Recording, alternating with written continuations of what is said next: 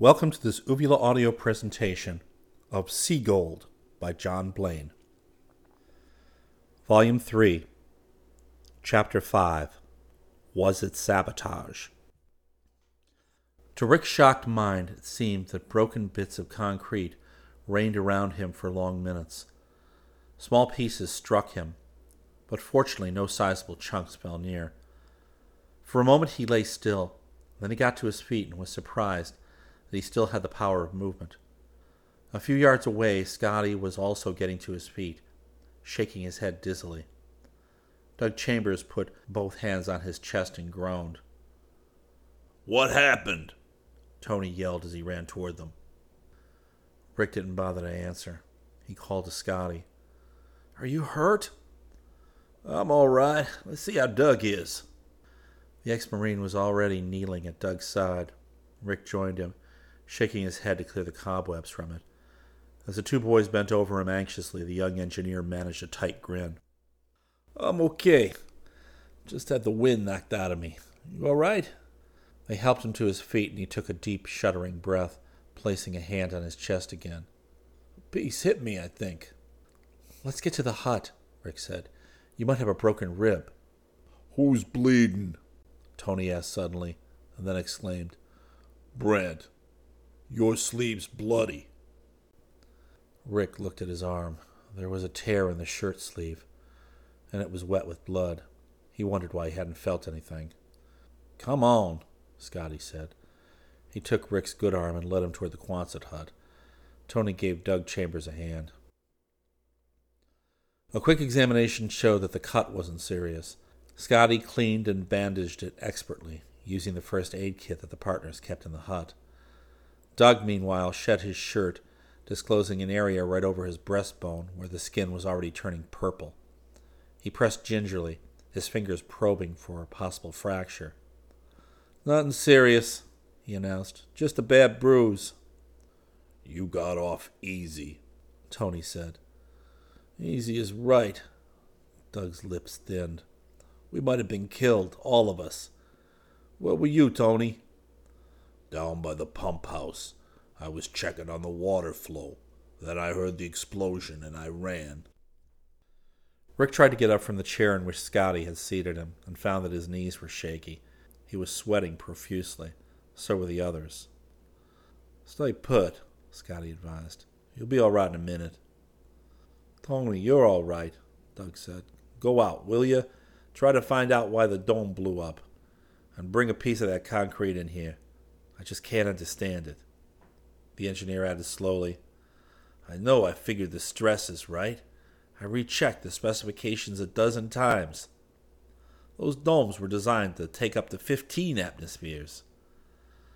Rick started to comment, but the expression on Doug's face stopped him. "It's been this way from the very beginning," Doug continued. "We knew it was risky trying to get a plant like this going on a shoestring finance, but we were sure we could do it. We planned to start out on a small scale. We were going to put all the profits right back into expansion until we had something really big. But right from the very first, we've had bad luck." Rick saw an expression of sympathy forming on Scotty's lips and motioned him to be quiet. Doug felt like talking. He had to get this off his chest. "First it was the property. A firm in New York claimed it belonged to an estate they handled. It took a lot of money for lawyers' fees before we proved we had clear title to it. Then a cable broke while we were putting the sea inlet pipe sections together, and some of the sections dropped into the mud at the bottom. It took us a week to get them out, and then back together again. Then the sediment tanks arrived. They were in sheet sections, of course. I'd ordered them specially made with an electroplating of chrome alloy. Well, when they arrived, some of the chrome had been ground right off. The railroad compensated us for the expense of having them repaired, but we lost more time, and time means money. And about then, the Crayville people began quitting. We tried to reason with them, but they wouldn't listen.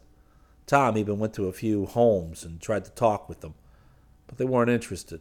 A few said something about ruining the fishing, but we didn't take it too seriously. Until now." Tony came in holding a piece of concrete. "And now this," Doug finished. cost us plenty to have those domes built. Can't understand it.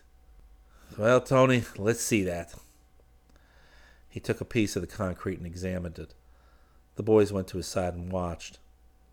The side blew out, Tony said. Doug crumpled a piece of the concrete and rolled it between his fingers. That's funny, he said as it crumpled. It shouldn't do that. He found a wrench and struck the concrete a sharp blow. It fell to pieces in his hand. Well, now we know, he said. He sounded very tired. This stuff isn't much stronger than so much sand. The plastic seal, I guess, held in the pressure until it finally gave. The concrete just wasn't strong enough. Somebody doped off, Scotty said. Yeah, so it would seem, Doug said grimly. He took the shattered concrete to the door and examined it in the bright sunlight. Then suddenly he held it close to his eyes and rubbed it with his fingers.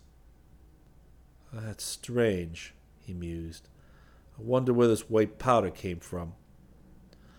Rick looked over his shoulder and saw flecks of white mixed in with the gray. Maybe it's raw cement, he suggested. No, all the cement would have been combined into the mixture. This is something else. Doug dumped the stuff on the table, then went to a cabinet and opened it, and brought out a case from which he took a microscope. He explained as he plugged in the cord that lit the bulb at the bottom of the microscope. I have this to use in examining the crystalline structure of the minerals we hope to get. He sprinkled a pinch of the concrete on the glass slide, inserted it and sat down, his eyes to the microscope. He turned the adjustment screws until he had the focus just right, and then hunched over the eyepiece. Presently, Doug straightened up. I can't be sure, but from the structure of the crystals, I'd say that white powder is gypsum. His dark eyes went from Rick to Tony to Scotty, and his voice got harsh. That means that the failure of the dome, the defective concrete, was the result of carelessness. Well, maybe whoever mixed the concrete was trying to make a bigger profit, Scotty suggested. Yeah, and there's another possibility, said Doug. Rick took a deep breath. Another possibility had occurred to him as well. There is a chance this was deliberate sabotage. Rick leaned forward anxiously. That was the thought that had crossed his mind. All those accidents Doug had mentioned. The telegram. Cooner Stoles agitating among the fishermen. Why do you say that? Rick queried. I had some trouble with Jenkins, the contractor who built the domes. I found him trying to get into the process vault one day. I'm afraid I got rather upset. We had words. I'm sorry to say I took a swing at him. I apologized later, of course, but he didn't seem appeased.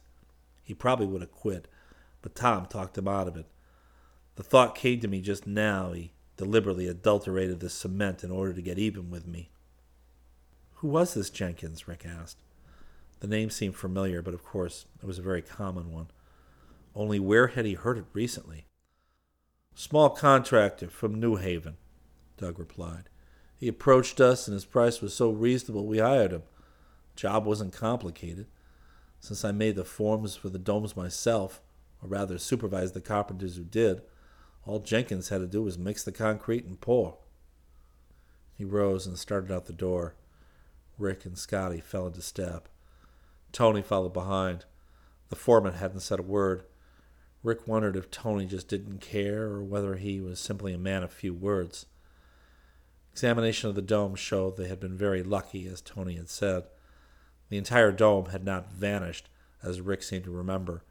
There was only a hole, perhaps 3 feet square, where the concrete had blown away from the reinforcing steel mesh up near the curve at the top.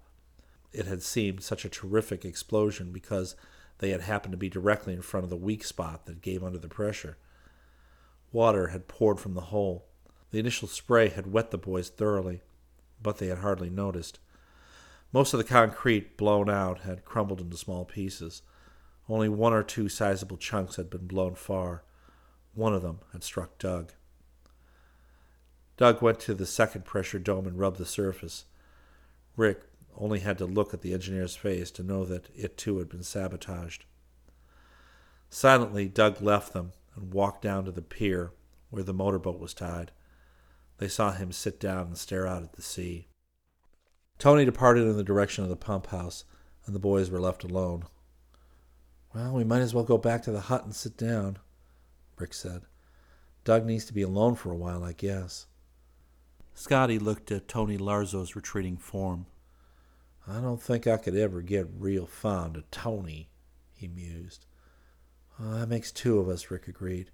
"We can form a club. Do you suppose the domes were really sabotaged?" "Beats me," Scotty shrugged. "There's something going on here we can't figure out. Don't forget that telegram. Don't forget Cooner Stoles." "They don't have to be connected," Rick pointed out as he stretched out on the bunk. "But while you're remembering not to forget things, include Mr. Fred Lewis.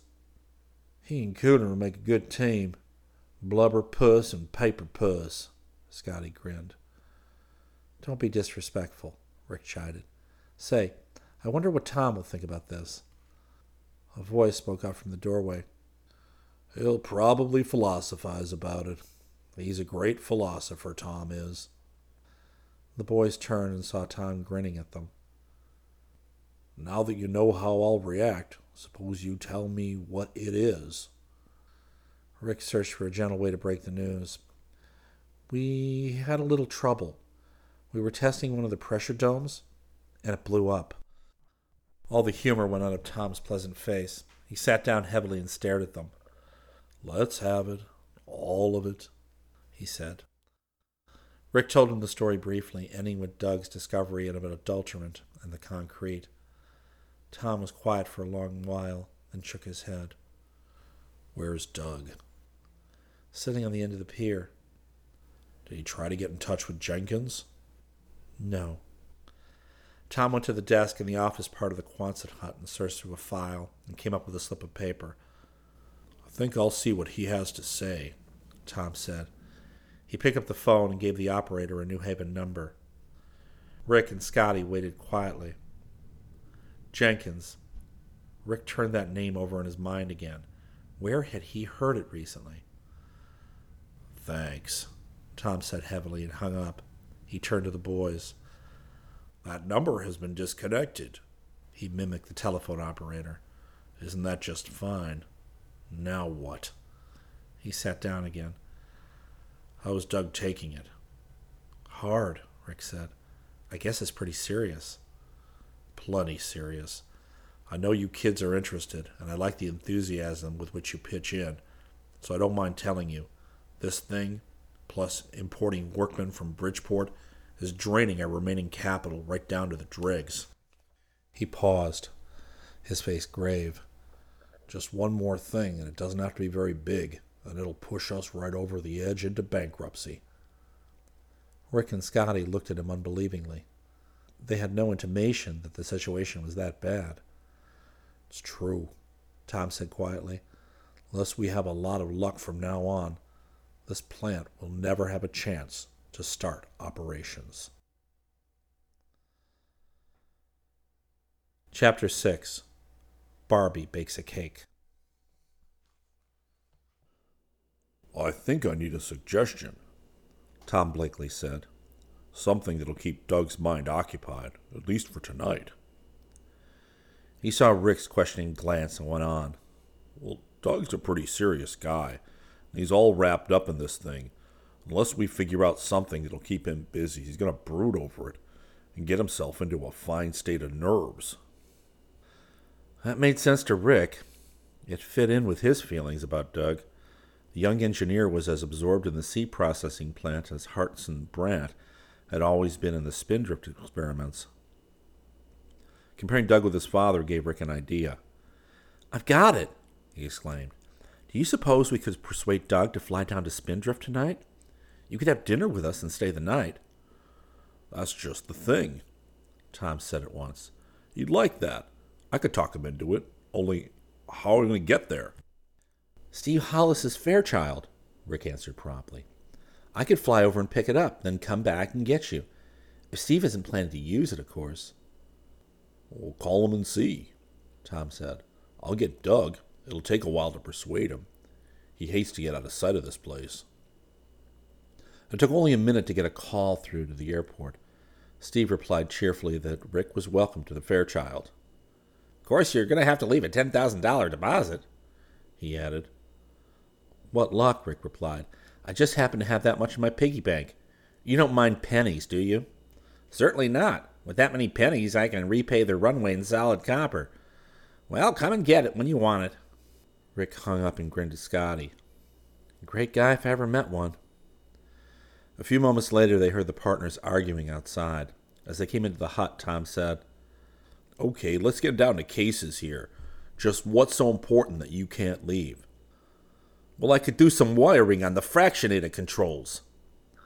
You could be doing that while the workmen install the processing units. It wouldn't do any good to get the wiring done before then. Doug was plainly weakening. I could rig the chemical dumps. The platforms aren't built yet, so what good would it do? None. Then it's settled, Rick. We'll accept your invitation. Swell, Rick exclaimed.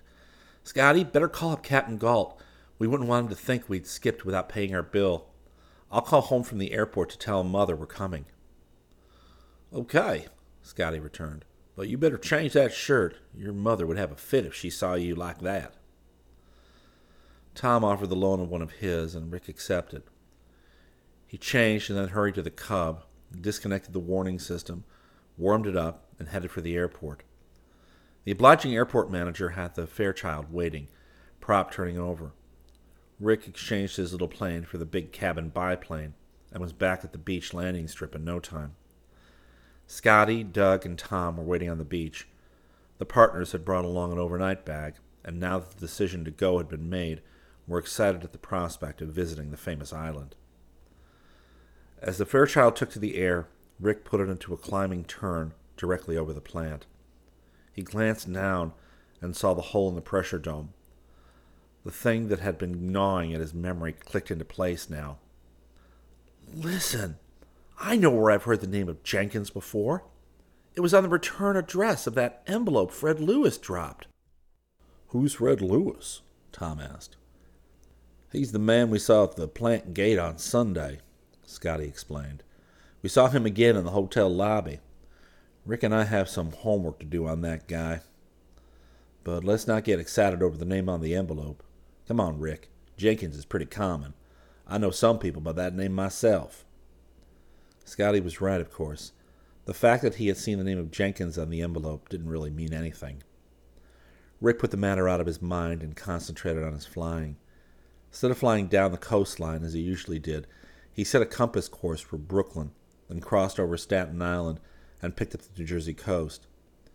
In an incredibly short time, to one used to the lazy flight of the Cub, Spindrift Island came into sight. So that's Spindrift. Doug's voice sounded awed.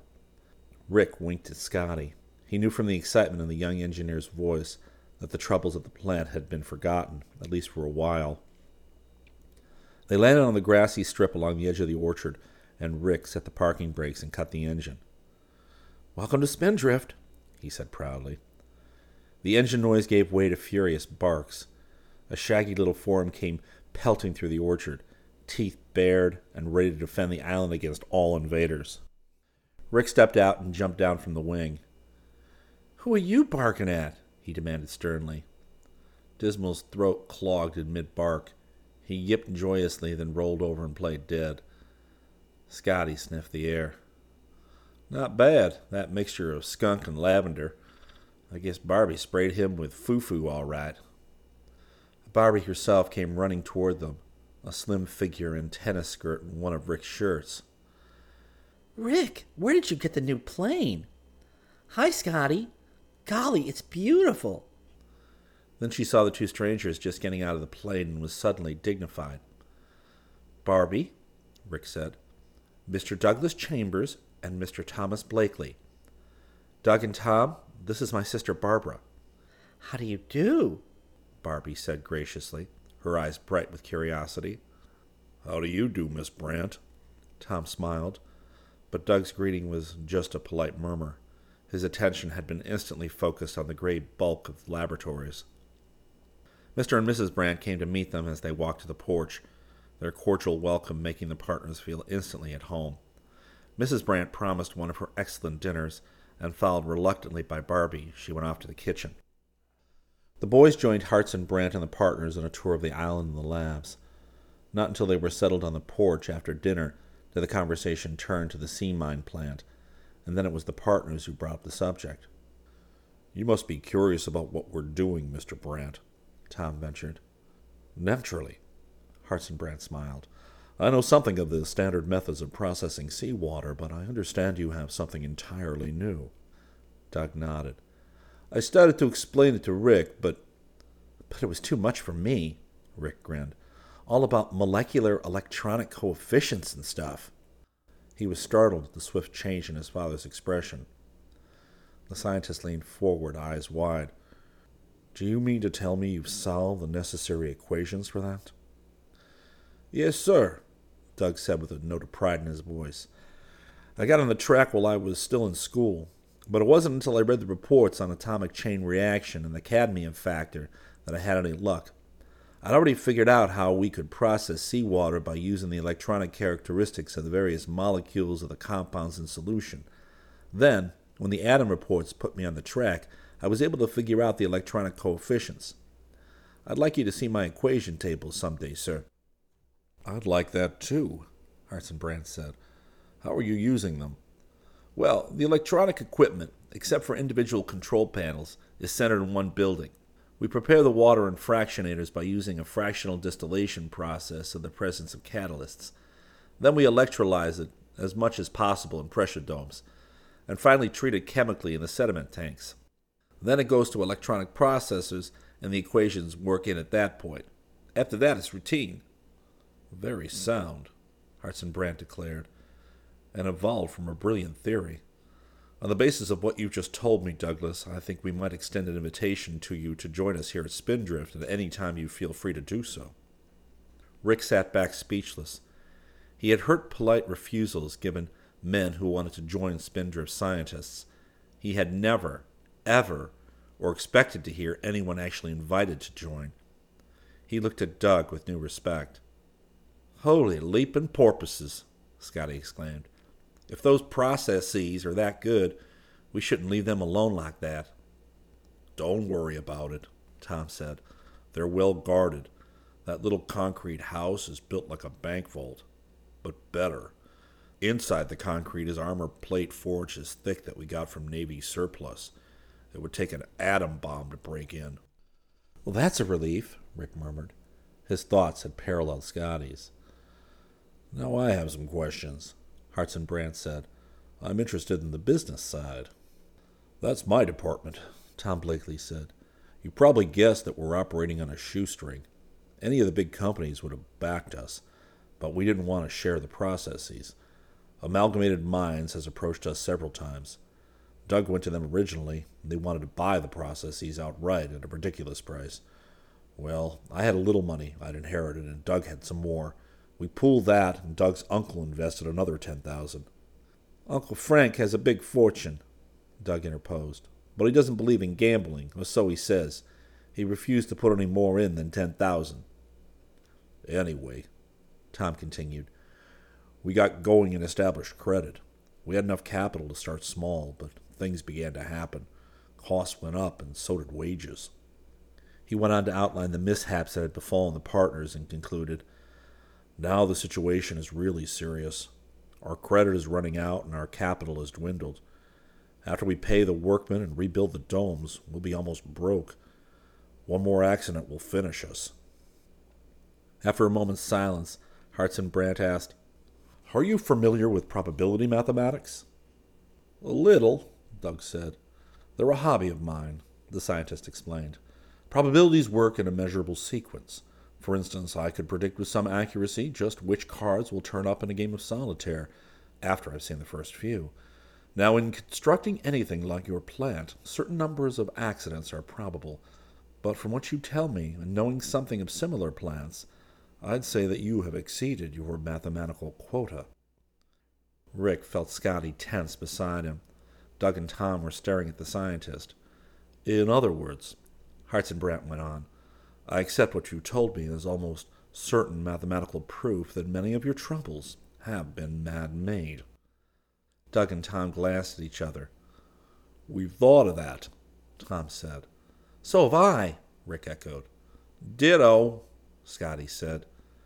But why would anybody want to sabotage us? Doug asked. Hartzenbrandt countered with another question. Who would get the processes if you went bankrupt? Our creditors, Tom answered promptly. But they're all respected firms. Well, it's one answer, Hartzenbrandt said. He rose from his chair. I think we've talked enough for a bit. Is anyone game for a walk?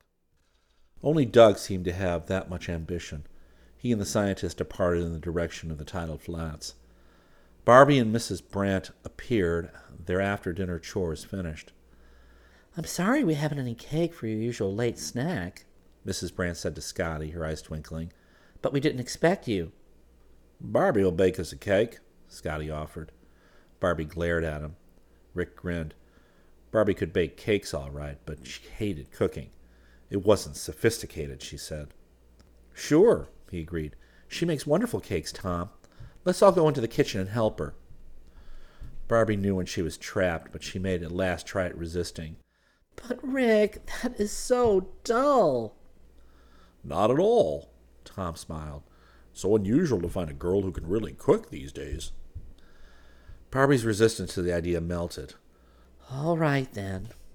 Well, she said gaily, let's go bake a cake.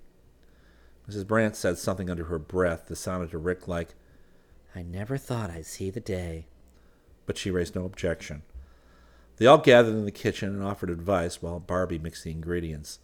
Then Rick got a sudden brainstorm and nudged Scotty. Tell you what, sis, you make the cake and I'll bake it in my induction heater. It was a unit that he had rigged for cooking hamburgers late at night when he wanted a snack.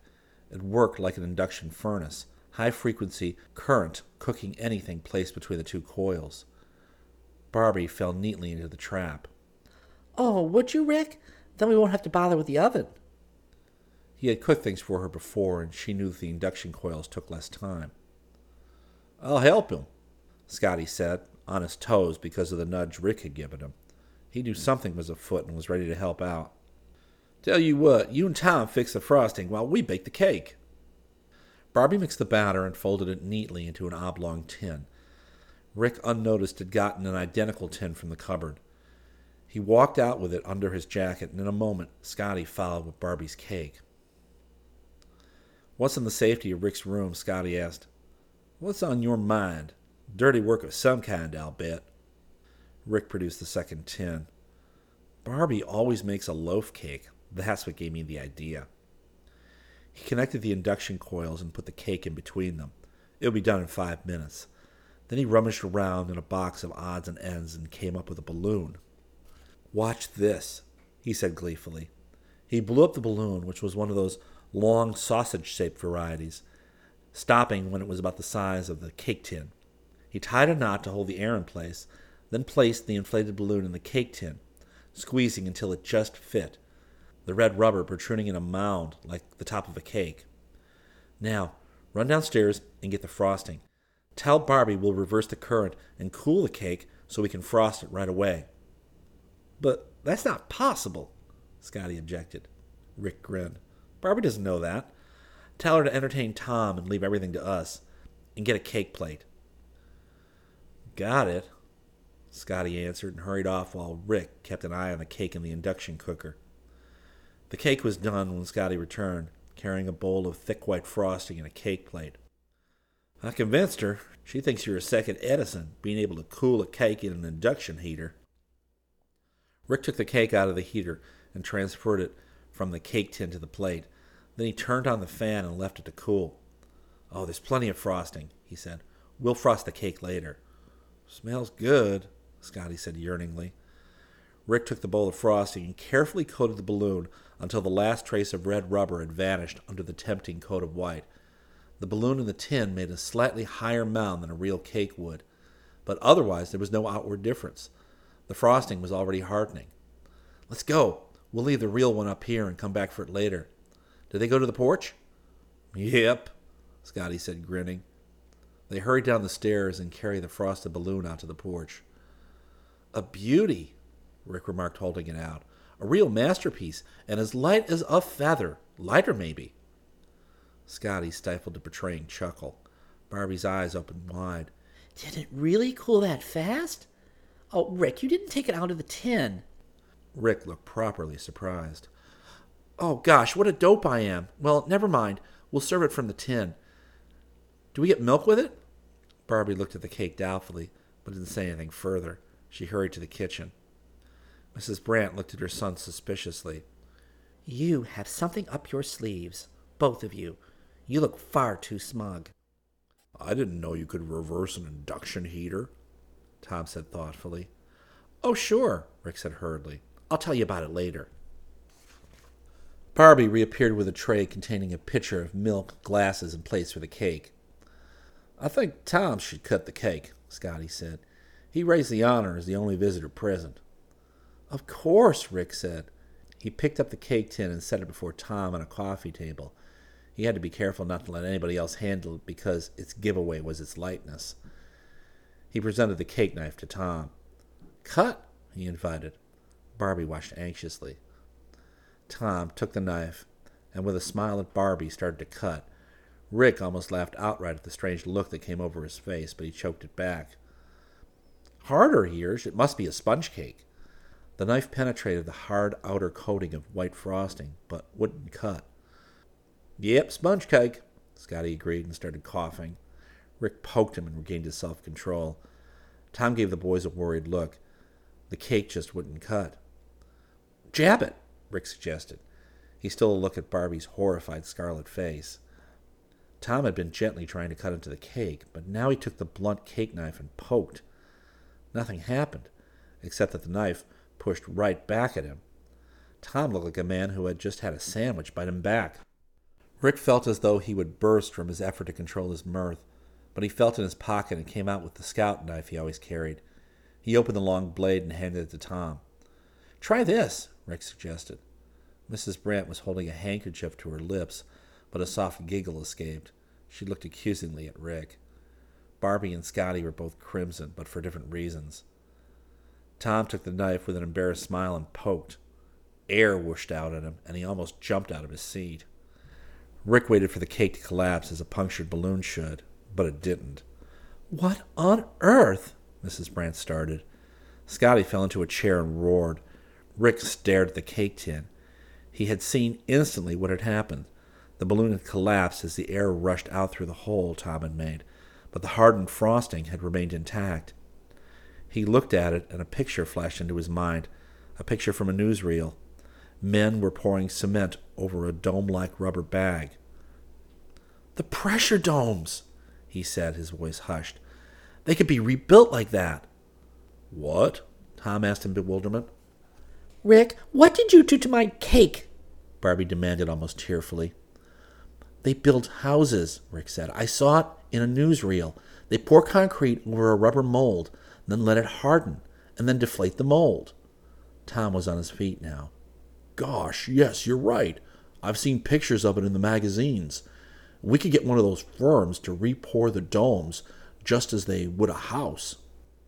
Suddenly, Tom was off the porch, running in the direction Doug and Hartson Brandt had gone. He was yelling Doug's name at the top of his lungs. "That's what I like about this place," Barbie said unhappily. "Even the guests are crazy."